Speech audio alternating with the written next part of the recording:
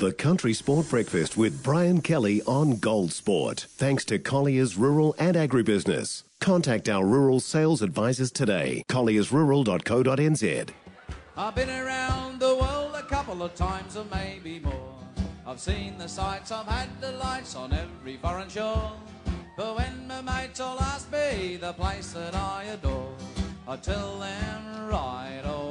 There we go, 13 away from a Gold Sport. The Country Sport Breakfast catching up with our Aussie friend to congratulate him first off on Australia's World Cup win in the netball, the 12th title. Jim Dolan, morning, Jim. Oh, yes, BK. It was a pity it happened at 2 o'clock in the morning here, the game started. But, yes, that's an impressive win after England had upset them in the pool rounds, and then England have also knocked out the Kiwis in the semis. So maybe they peaked a little bit too early, but, yeah, Australia certainly turning it on. And I think one of the England goal shooters saying that Australia just plays as individuals and England's a better team. That might have been mentioned a few times in the warm-up because, yeah, 61-45 in Cape Town, fairly impressive. Yeah, right. That's done and dusted. You've got that World Cup away. There's still a rugby one. We'll touch on that shortly. The Women's World Football Cup, though, you guys must be loving that over there. Well, yeah, I was out for lunch in the city yesterday, and the place is just teeming with people in all different colours from all around the world, especially when I ran into a Scottish bloke at the pub wearing the orange of the Netherlands, and he'd been to the game to watch them beat South Africa 2-0, so we didn't get into how you can be Scottish and wearing the orange shirt, but hey, whatever floats your boat. Fantastic effort last night. Sweden sending the mighty USA packing for the Women's World Cup.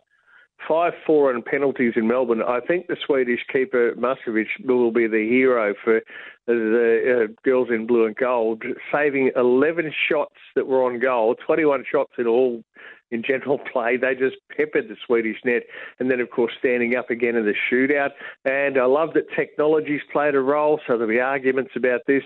The US goalie, Naya, part saved Hurtig's winning spot kick, but technology showed the ricochet had gone fractionally behind the line before it came out. So, yeah, a bit of controversy there. And, of course, seeing Megan Rapinoe, the American great, in her final game missing a penalty, we didn't expect that. So you guys, you've got a game coming up today, haven't you? Australia. Yes, tonight Australia plays Denmark. Sam Kerr has told the media as she was walking to the bus that she will play. Coach Tony Gustafsson, put my teeth back in, he's concerned they might have lost a tactical advantage when a helicopter was buzzing the Matildas' final training session. I don't think it was the Danes, given that the photos and the images that are online, it was the media, and they showed that Sam Kerr was on the sideline while the team was training. So I'd expect it to be a similar team to the other night, and Sam will be on the bench under glass to be break glass if needed. I think that's the only way we'll see Sam Kerr tonight. But yes, all of Australia on board. I think this will have massive TV ratings because the Matildas the only team we can watch on free-to-air. That's right. Right. Well done. Lucky you guys. Let's talk about the NRL, and some match officials are under the spotlight again.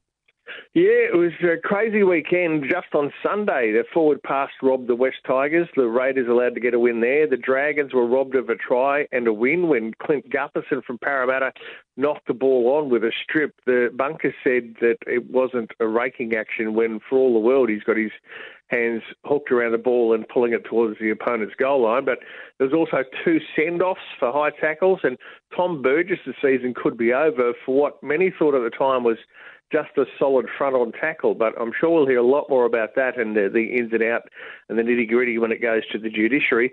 NRL officials also, they'll be meeting with Tourism Auckland this week about hosting a State of Origin game at Eden Park.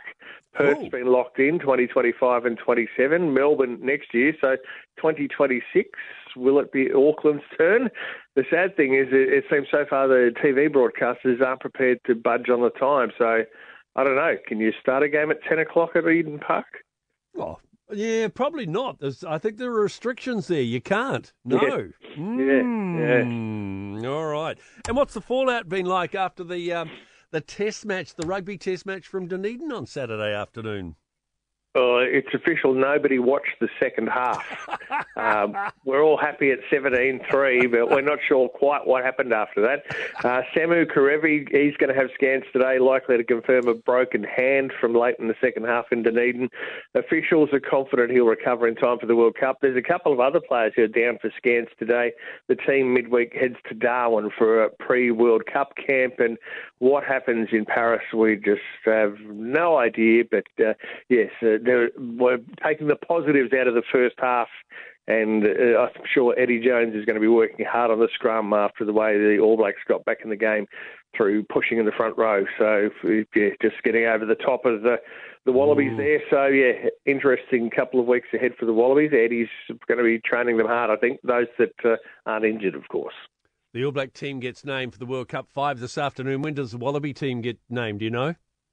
I think Eddie's pretty much got his idea that whoever's standing, but they'll have more of an idea after this camp. All right. Good on you, mate. Have a great week. Oh, yeah. Go the Matildas tonight. 90% of parenting is just thinking about when you can have a break.